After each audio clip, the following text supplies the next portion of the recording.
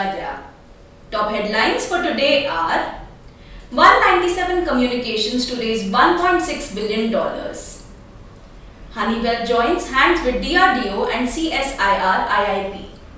MSMX raises $1 million in pre-Series A round. Before I proceed with today's news, I request our viewers to take necessary precautions as the battle against COVID-19 is not over yet.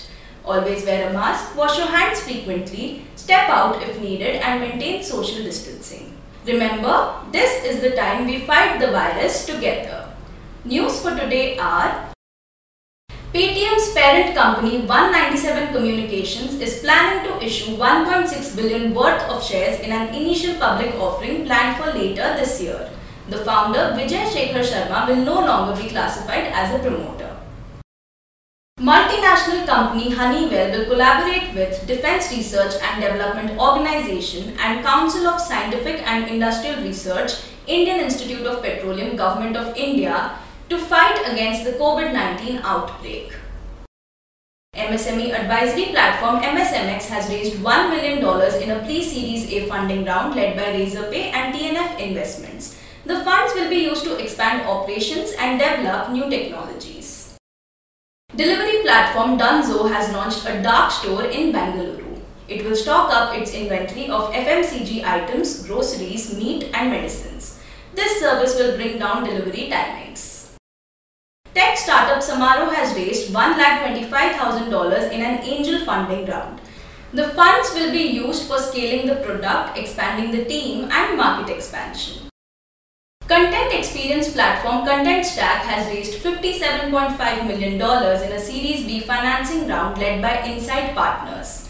Existing investors Illuminate Ventures and Gingerbread Ventures along with Georgian as new investors also participated in the round.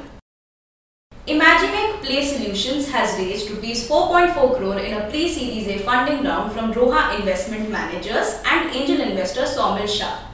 The funds will be used to launch new products and expand the team. Insurtech startup RenewBuy has raised $45 million in a Series C funding round led by Apis Growth Fund 2.